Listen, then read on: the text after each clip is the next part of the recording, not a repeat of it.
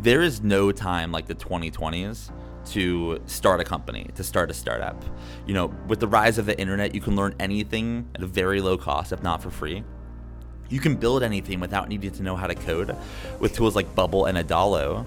And you can get the word out about your products for free by using, sites like Twitter, Product Hunt, and Reddit. There's no time like the 2020s to build a company.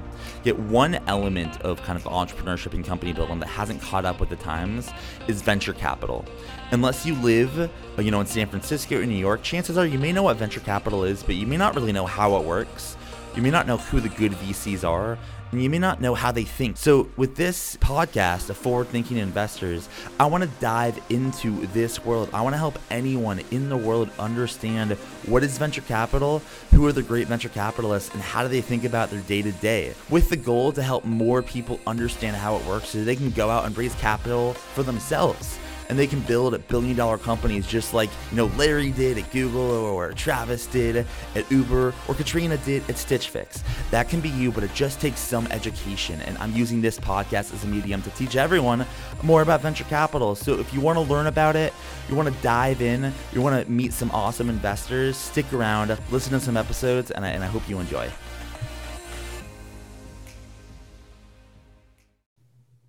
All right, how's it going, everyone? Welcome to another episode of Forward Thinking Investors, where we talk to investors about companies that they like, markets they like, and how they broke into venture. Today, I'm very excited to be talking to Delian Asparouhov, who's the principal of Founders Fund. Welcome to the show. How's it going? Thanks, Matt. Excited to be here. Excited to chat today. Yeah, excited to have you on. I have definitely, seen you from afar many times on Twitter. I love your presence, but I'm stoked to have you right here in this virtual conversation for forward-thinking investors. I think to start, I would love to hear, venture is this kind of opaque thing. It's not super understood. So the first thing is, how did you find yourself breaking into venture, and how did you kind of get to the path where you're at now? So I had been friends with this guy, Keith Radboy, for a while. We originally got to know each other because I was a Android engineering intern at Square when he was the COO there. And then as I was basically considering starting my company, I reached out to him as a potential sort of mentor through the Teal Fellowship. And so started off more as like a mentor for my company, ended up like angel investing, but we got to know each other sort of more as friends through actually his soccer team, interestingly enough. Basically complained at one of our regular lunch meetings that I wasn't getting to play in competitive enough soccer games on the weekends. He was like, well, I actually run the most competitive soccer team in San Francisco. Would you like to come play with us? And so that was actually how we sort of got to know each other. And then the way that I sort of got into venture from that was, about 4 years ago, we actually had dinner and we were discussing one of my friends who had, dropped out of Harvard around the same time that I dropped out of MIT, and we had actually been roommates for a while. He decided to actually go, back to Harvard, and Keith had gotten to know him sort of like, through me. He decided to go back to Harvard, had graduated, and was sort of considering what to do. And Keith at the same time was considering basically hiring his first chief of staff at Coastal Ventures. And so during the dinner, I mentioned that my friend was coming back, asked Keith if he had any recommendations for roles for my friend. And Keith was like, actually, he would actually be a great fit potentially for my chief of staff. And I was like, okay, great. Let's talk through how would I pitch this to him? What would the role of your chief of staff be? I'm sure he'd be interested. So we ended up talking about it for 30 or 40 minutes. And then I, called my friend, basically finished the dinner with Keith, literally hopped in my car right outside Keith's house and just sat in the car and basically called my friend and, pitched him on the role for 30 or 40 minutes. And about 30 or 40 minutes in, I kind of realized I was like, oh shit, I want this role. I was in the midst of kind of deciding what I wanted to do next as well. So I literally knocked on Keith's door 40 minutes later, and he's like, what the hell are you still doing here? I thought you went home. And I was like, remember that chief of staff role? What do you think about me doing it rather than my Harvard friend doing it? And he was like, great. I'm in, I'd love to have you.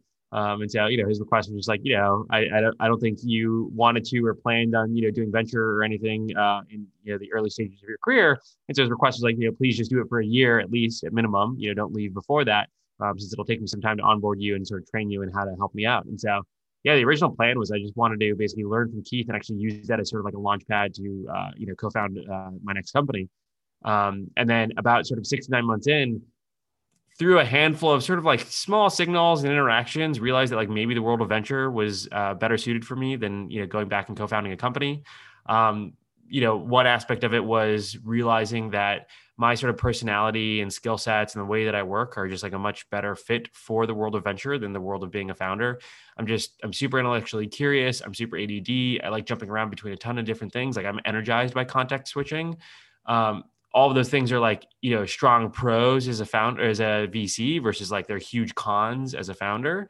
And so that combined with the fact that I basically was able to relatively quickly and, honestly, somewhat anomalously and very lucky in some ways, able to actually like source companies into Coastal Ventures. That's where Keith was at the time. And that's where I was his chief of staff. And was basically able to like source a handful of companies in like my first sort of like 9 to 12 months there. And so I was like, whoa, like maybe I actually be, good at this. Honestly, if you asked me at month 12, I was like, great, I'm going to be sourcing a company every 3 months that we invest in. Lo and behold, I did a company at month 6. I did a company at month 9. And the next one wasn't until like month like 26. So there's a 15-month, sort of dark period there where I really wasn't able to find anything that I was super excited about. But I was like, maybe I'm actually, better at this than I expected.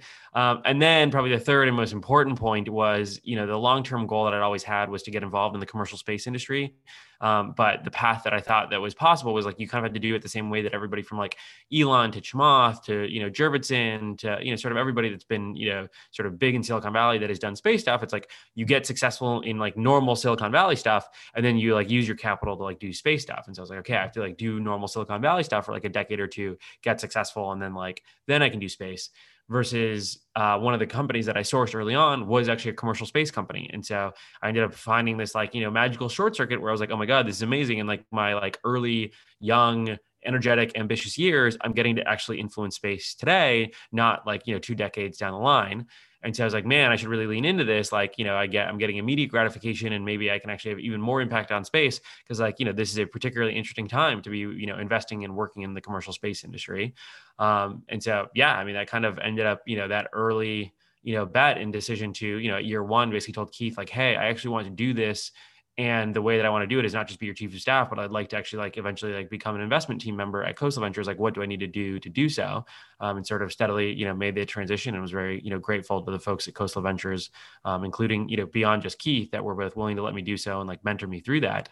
And then, now 4 years down the line, has played out to, the extreme upper end of my, let's say expectations, both in terms of the things that I've gotten to do as a VC, but then, in particular, the thing that I care about the most, which is the ability to have impact on the commercial space industry, in that, I've been able to lead several rounds of companies, but then most importantly, had this idea that I was, had been thinking about for almost, the past now decade, which is sort of the, industrialization and commercialization of low Earth orbit beyond just communication and imaging satellites, but the thing that I think is actually much larger, which is low Earth orbit manufacturing. And so over the past, 6 months here at Now Founders Fund, the new venture firm that I'm at, have been able to basically put together an incubation called Varda that, I'll be sort of speaking more and more about over the coming years. That is getting to, tackle that problem, because I sort of recognize that sort of nobody in the market was really going after this problem. And so, yeah, it was definitely somewhat fortuitous. I wasn't really, planning on it. It was, I can entirely claim that it was just the reason I even had the opportunity was because I'd gotten to get friendly over soccer with Keith. But, I'm very grateful for how the sort of past 4 years have gone, his mentorship and the mentorship of a variety of people in the venture capital community.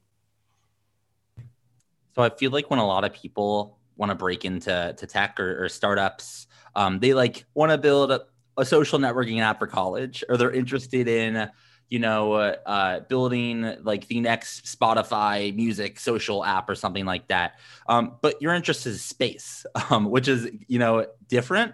And you're actually you're the first person that I've ever seen on Twitter actively talk about like your love for space, which actually inspired me to watch some videos. And now I kind of like see what's going on there too. But my question for you is why space, and when space? When did you realize that space was an industry that you cared a lot about? And how did that kind of love for it change over time as you spent time as an investor and now as like a founder and investor? Yeah, I mean, the love for space stuff was just, I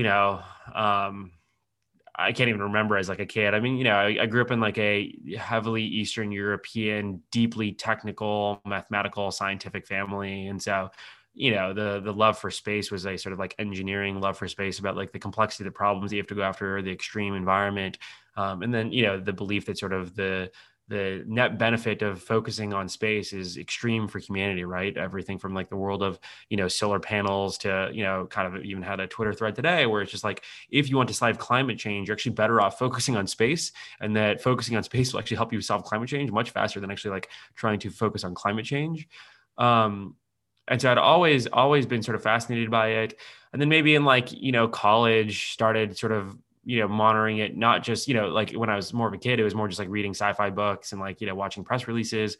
And then, people sort of asked me like, what was the path? And it was honestly like, in sort of, late college and then sort of after dropping out, it was honestly just like I just read r/space, r/SpaceX, r/Rocket Lab like every day. I would just like watch all the launches. And again, there was like slightly more than just reading sci-fi and like reading press releases, but like it wasn't like that deep of a, connection. It was honestly just like these like subreddits.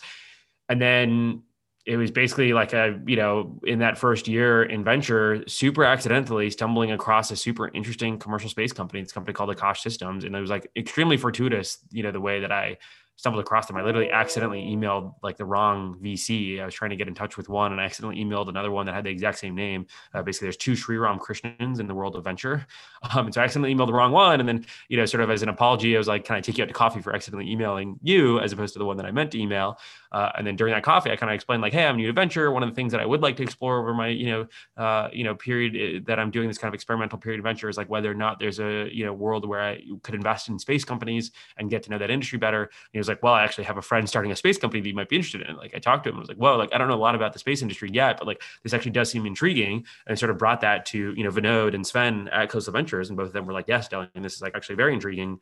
We should invest in this. And so I got to basically like champion that process and negotiate a term sheet. And the very terrifying thing to do is like at the time I was whatever 22 or 23 and negotiating a term sheet that was millions of dollars when you had like 15K in your bank account is not particularly sort of terrifying process. But then basically after that, I was like, oh shit, like, I can actually take this stuff seriously. And I was like, okay, well, like, how would I become more of an expert on this? I was like, I barely know anything about it. And so let me just start talking to everybody. So I was like, okay, I'm going to like look at every single company that has raised venture money in the commercial space industry. Basically started to get to know all these CEOs. I went and looked up all the big sort of space conferences. I asked this particular CEO his recommendation, for space conferences that I should be going to. And then, basically over the course of like the last, now, 3.5, 4 years, can pretty confidently say that, I have met every CEO that has raised north of, let's say, $5 million in VC money that works in the space industry. I, know every single incubator, accelerator, and, most of the seed stage companies now by default, sort of make their way to me, both because of the amount of sort of groundwork and legwork that I put into, getting to know all these like CEOs and other VCs that focus on this. But then also I think now Varda has been, somewhat a magnet for it where they see, hey, this VC is also putting his money where his mouth is at in the commercial space industry and really, doubling down. And so that was also part of the thesis behind, incubating a space company was this would actually, although obviously it's a huge time sink, would actually accelerate the VC side of the career because more people would be interested in coming to me with their space companies and I'd be able to like win those deals more often. Yeah. I appreciate you sharing that. It's honestly, I think for me and probably for a lot of the listeners, it's kind of like, it feels like a whole different world. But that's what shows you how vast, venture and startups are. It's a big world outside of social apps and things like that. So I want to dive a little bit into where you're at now, which is Founders Fund. For people that haven't heard of it, maybe outside of maybe Twitter, can you kind of just give an overview of like what is Founders Fund? What kind of types of what markets do you cover? What size companies? Just an overview if someone's never heard of it before, then we can dive a little deeper into it.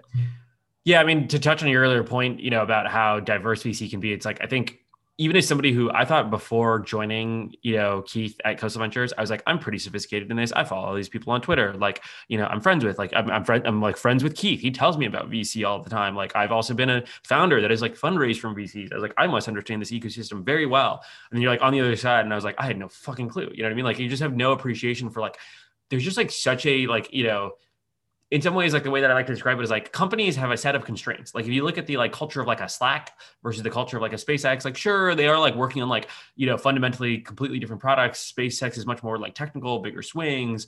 But like at the end of the day, if you look at the day-to-day, it's actually not that dissimilar. The engineers are doing engineering problems. There's HR people. There's like the CEO leading it that's doing like, press releases and fundraisers. Like they're actually like most companies are not that dissimilar. Like the bell curve is actually pretty tight. Versus if you look at venture firms, that bell curve is like super, super far and like spread out, right? Like, somebody that does, seed stage, more like, spray and pray, tons of like, tons and tons of deals per year, much smaller check sizes. a job like that versus like, companies that focuses on Series A consumer social deals at a firm that only does like, 3 or 4 deals a year, to like Mike Spicer at Sutter Hill that does one company a year, but like incubates it himself and like, invests north of $100 million into that company by default, versus somebody like, myself that focuses on the commercial space industry. Like those jobs are like, have no overlap. Like there's just zero, like the way that we spend our time, the way that like we, the types of investments that we do, the way that we like run companies through our process, like there's literally zero overlap. So to talk about Founders Fund, so we're a venture firm that's been around for quite a while, founded in the sort of mid 2000s. Our latest fund that we raised is a $3 billion venture fund. It's sort of split half between sort of venture and growth. And so what that means is we end up sort of being comfortable leading rounds all the way from seed all the way through sort of like series F or pre-IPO rounds. Obviously, one person can't be sophisticated across all of those stages and across all those sectors, and so people tend to have particular focuses across the team. I'd say in comparison to most venture firms, the things that make us particularly or so multi-stage, we're not necessarily as strict about sort of like ownership criteria at particular stages through a company. So for example, one of the classic ways that we're able to, let's say, like win a deal vis-a-vis somebody who does have strict ownership criteria is at a Series A. If the company isn't that capital intensive or doesn't need that much capital, I can offer the company like a offer that's $6 million at 60 post, versus a traditional venture investor that really wants their 20% ownership or something like that at 25 needs to offer 15 million at 60 post, when that might not necessarily be in the best interest of the company. So we tend to be very, ownership flexible, which I really like. We also tend to be much more comfortable with sort of big technical moonshots. So, we're one of the largest investors in, SpaceX, as an example, amongst, sort of many other deeply technical companies.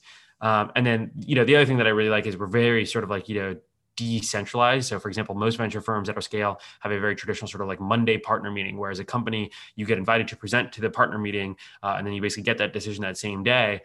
We don't have any sort of either, hierarchy at FF, which I really like, or any sort of regular weekly cadence or structure. And so what that means is your process is somewhat defined by the point person that you're sort of working with in terms of, sort of how they'll guide you from, initial meeting, through to a term sheet. But because we don't have such a rigid process, we can also be, much faster sometimes. So, for example, at Coastal Ventures, there were times where I'd meet a really great company on a Tuesday and there was just no next step that I could do until basically the following Monday, versus here, I can meet you on a Tuesday and sometimes, by, Thursday or Friday, basically get you a term sheet.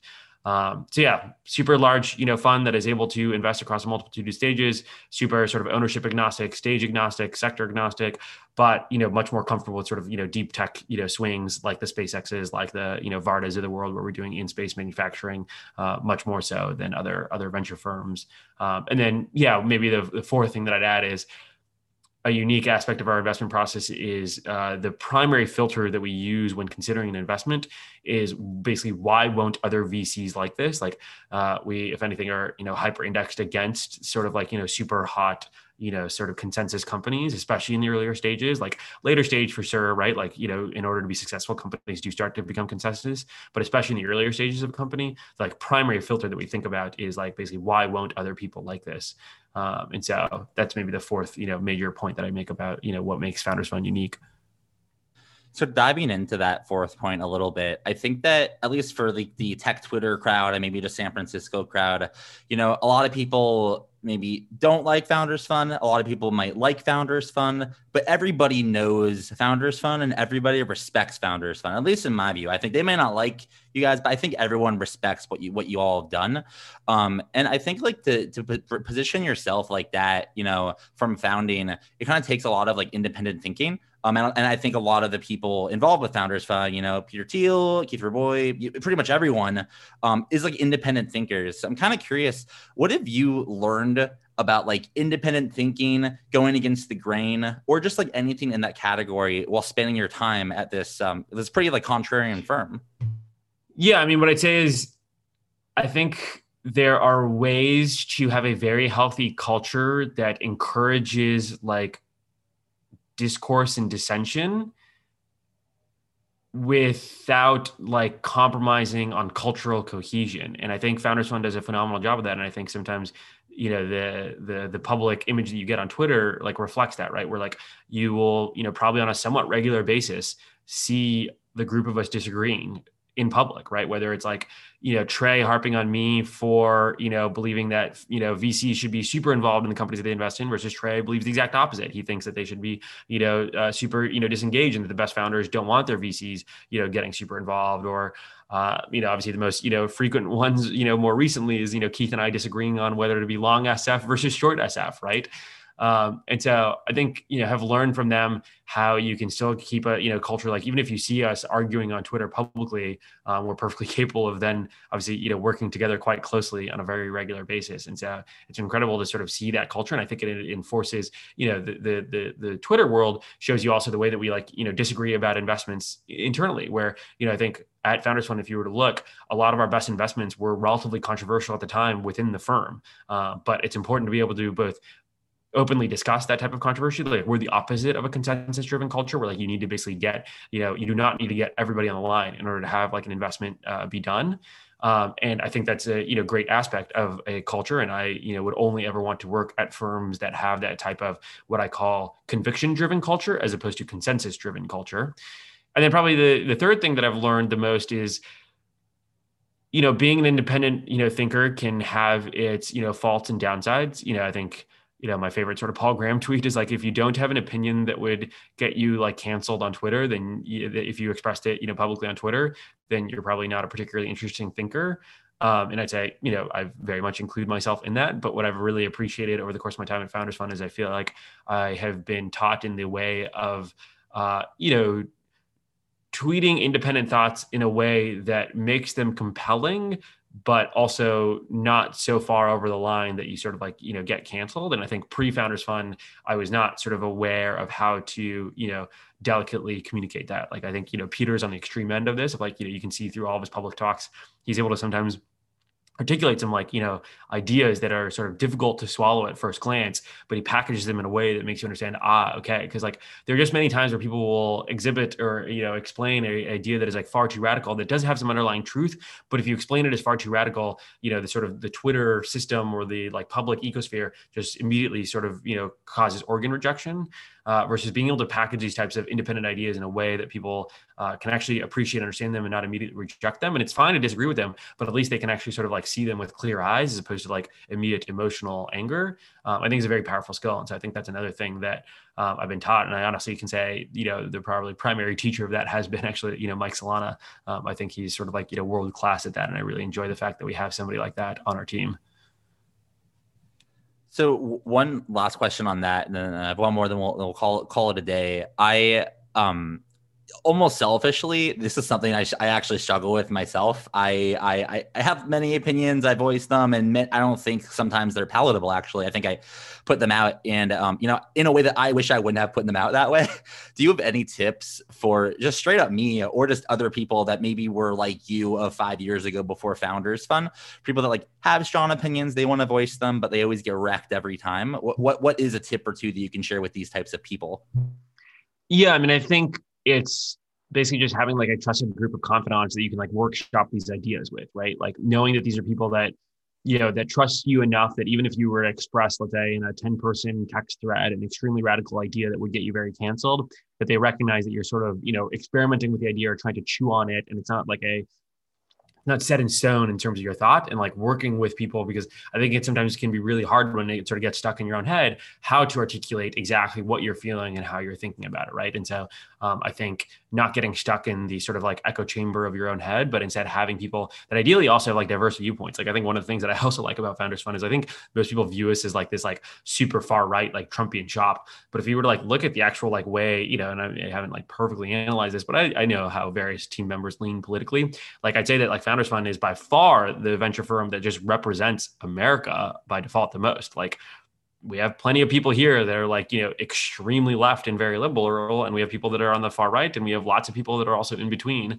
And I think it actually relatively accurately reflects, the status of America, versus I'd say most venture firms in Silicon Valley mostly, represent, the, let's say, politics of San Francisco or California, as opposed to the politics of America. And so, in those text threads where I workshop those things, I have, people that, have a variety of different political leanings. And, it definitely sometimes when I first initially put the idea into the thread, they're like, Delian, you're fucking crazy. I'm like, okay, but like, how do I phrase this in a way like you appreciate that there's some truth to this? How do I like, pull out the truth from this in a way that is palatable without getting that initial sort of emotional reaction from you? That's awesome. I think that's a great tip and I appreciate it. So let's say someone's listening to this or many founders are listening to this and they're like, wow, this guy's awesome. Founders Fund sounds dope. How can I learn more about the firm or the fund? How do I tell them about my space company? How can people learn more about you or Founders Fund or just get in touch in general if there's a founder listening there that like, is building something awesome? Yeah, I mean, I do think the like Twitter presence that we've developed is like a great way to sort of get to know us, get to know our thoughts, and interact with us on a regular basis. Like by far the highest likelihood way of getting across my plate is like reply to my tweets with very interesting like thoughts, opinions that I want to engage with, right? Like a lot of the founders that I end up meeting that I don't know from my pre-existing, let's say, social network, like for sure sometimes just pure cold emails like work if they're very, very well articulated, but if you have like an idea that maybe wouldn't quite clear my cold email bar, another great way to clear the bar is just like have interesting thoughts on Twitter. And there are plenty of times where I'll meet somebody, hell, even today in this like thread that I was having on like climate change and space stuff, I sort of I think I'm not actually 100% sure what his background is, but it seems like he's sort of like an early stage founder where like, yeah, I don't know if he had emailed me about his like I think it's like 3D printing thing, I might not have by default maybe like taken a meeting, but yeah, articulated some super interesting thoughts that I felt super aligned with and I thought were well said. And so I was like, great, like coffee on me whenever you're in San Francisco, and like then you'll have a great opportunity to like pitch me and get to know me. I actually saw that on Twitter today, and we're actually connected, and he's very, very, very smart. So it's good. I would say you're good. No spidey sense there. So last point. I realized I forgot the question. This is the last one. You can answer really quickly because I know we're close to time or over time. What's one thing about venture that you wish more founders knew about but don't? That would benefit them if they knew, and then we'll call it a day. Yeah, I think it's just that every investor and every firm is incredibly unique. And so when you sort of read, broad, pieces of advice that people give around how to fundraise, how to interact with investors, what sort of an investor is looking for, that it's never true for 100% of investors. And that in order to get your company funded and across the line, you only need quote unquote, like one person to say yes.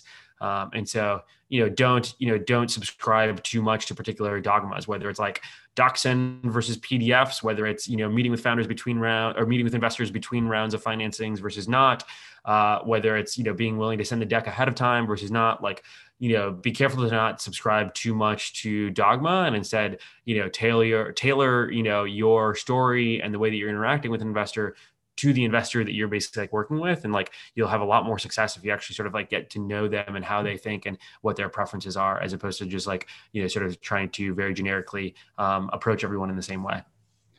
Awesome. This was fantastic. I really appreciate you coming on to the podcast. Sweet. Yeah. Thanks so much for having me, Matt.